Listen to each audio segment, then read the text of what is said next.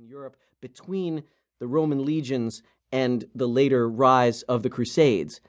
But it was a lot more complicated than that, and a lot more interesting. In fact, many of the things people believe about the Vikings just aren't true. For example, they did not drink out of the skulls of their enemies, and the toast in Swedish skål is not the word for skull because of that. They didn't wear giant horns on their helmets. Those iconographic horns that everyone loves about the Vikings were invented by the costume designers for Wagner's Ring Cycle in the 19th century, though it's a little more complicated than that too. But this course is not going to be just about debunking Viking myths, for a couple reasons. The first and most important of which is that if you just go around debunking people's myths, then those people have set the agenda. They make you decide what you want to talk about, and I'd rather investigate the really remarkable things about the Vikings, not just tell you most of what you think you know about the Vikings is wrong. And secondly, most of what you think you know about the Vikings isn't really wrong. It's just part of the picture.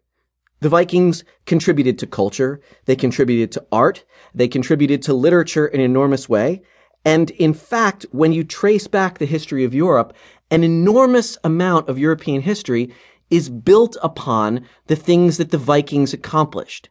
So if you only picture long ships in the sunset and hairy guys with horns on their helmets chopping up monks and nuns and burning things, you're not getting the full picture.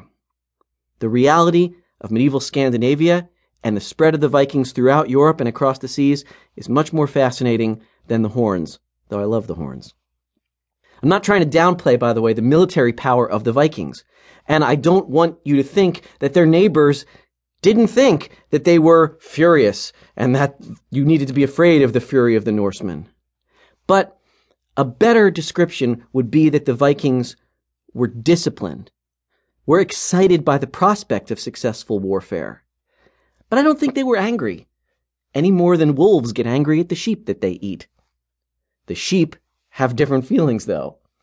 The Carolingian monk Alcuin, whose name is Alcuina in Anglo-Saxon, was sort of the minister of education for the great French leader Charlemagne. Charlemagne brought Alcuin over to England from the city of York and asked him to set up the educational system.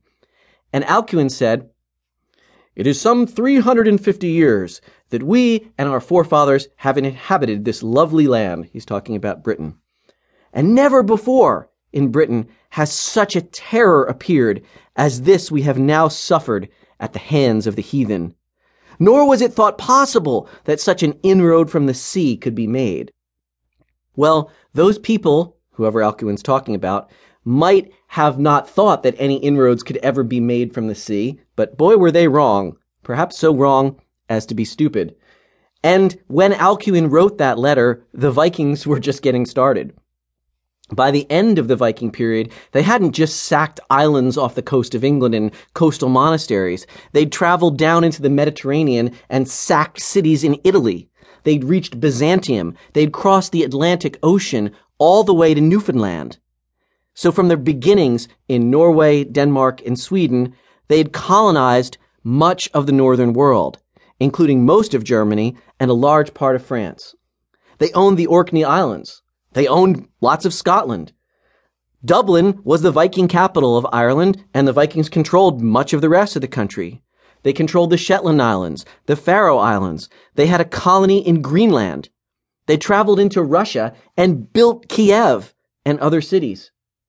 And probably the most telling thing, when William the Conqueror, or as we Anglo-Saxonists like to call him, William the Bastard, because he was in multiple ways, when William the Conqueror took over England in 1066, this was not the victory of the French. This was the victory of a bunch of Vikings who had settled in northern France about 150 years before and were speaking French, but were still Vikings. That's why the area that they inhabited was called Normandy, and why they were called the Normans. They were the Northmen. They were Vikings. By the way, when William did conquer England, he defeated kings who were Danish as well as English, because they were conquering English too.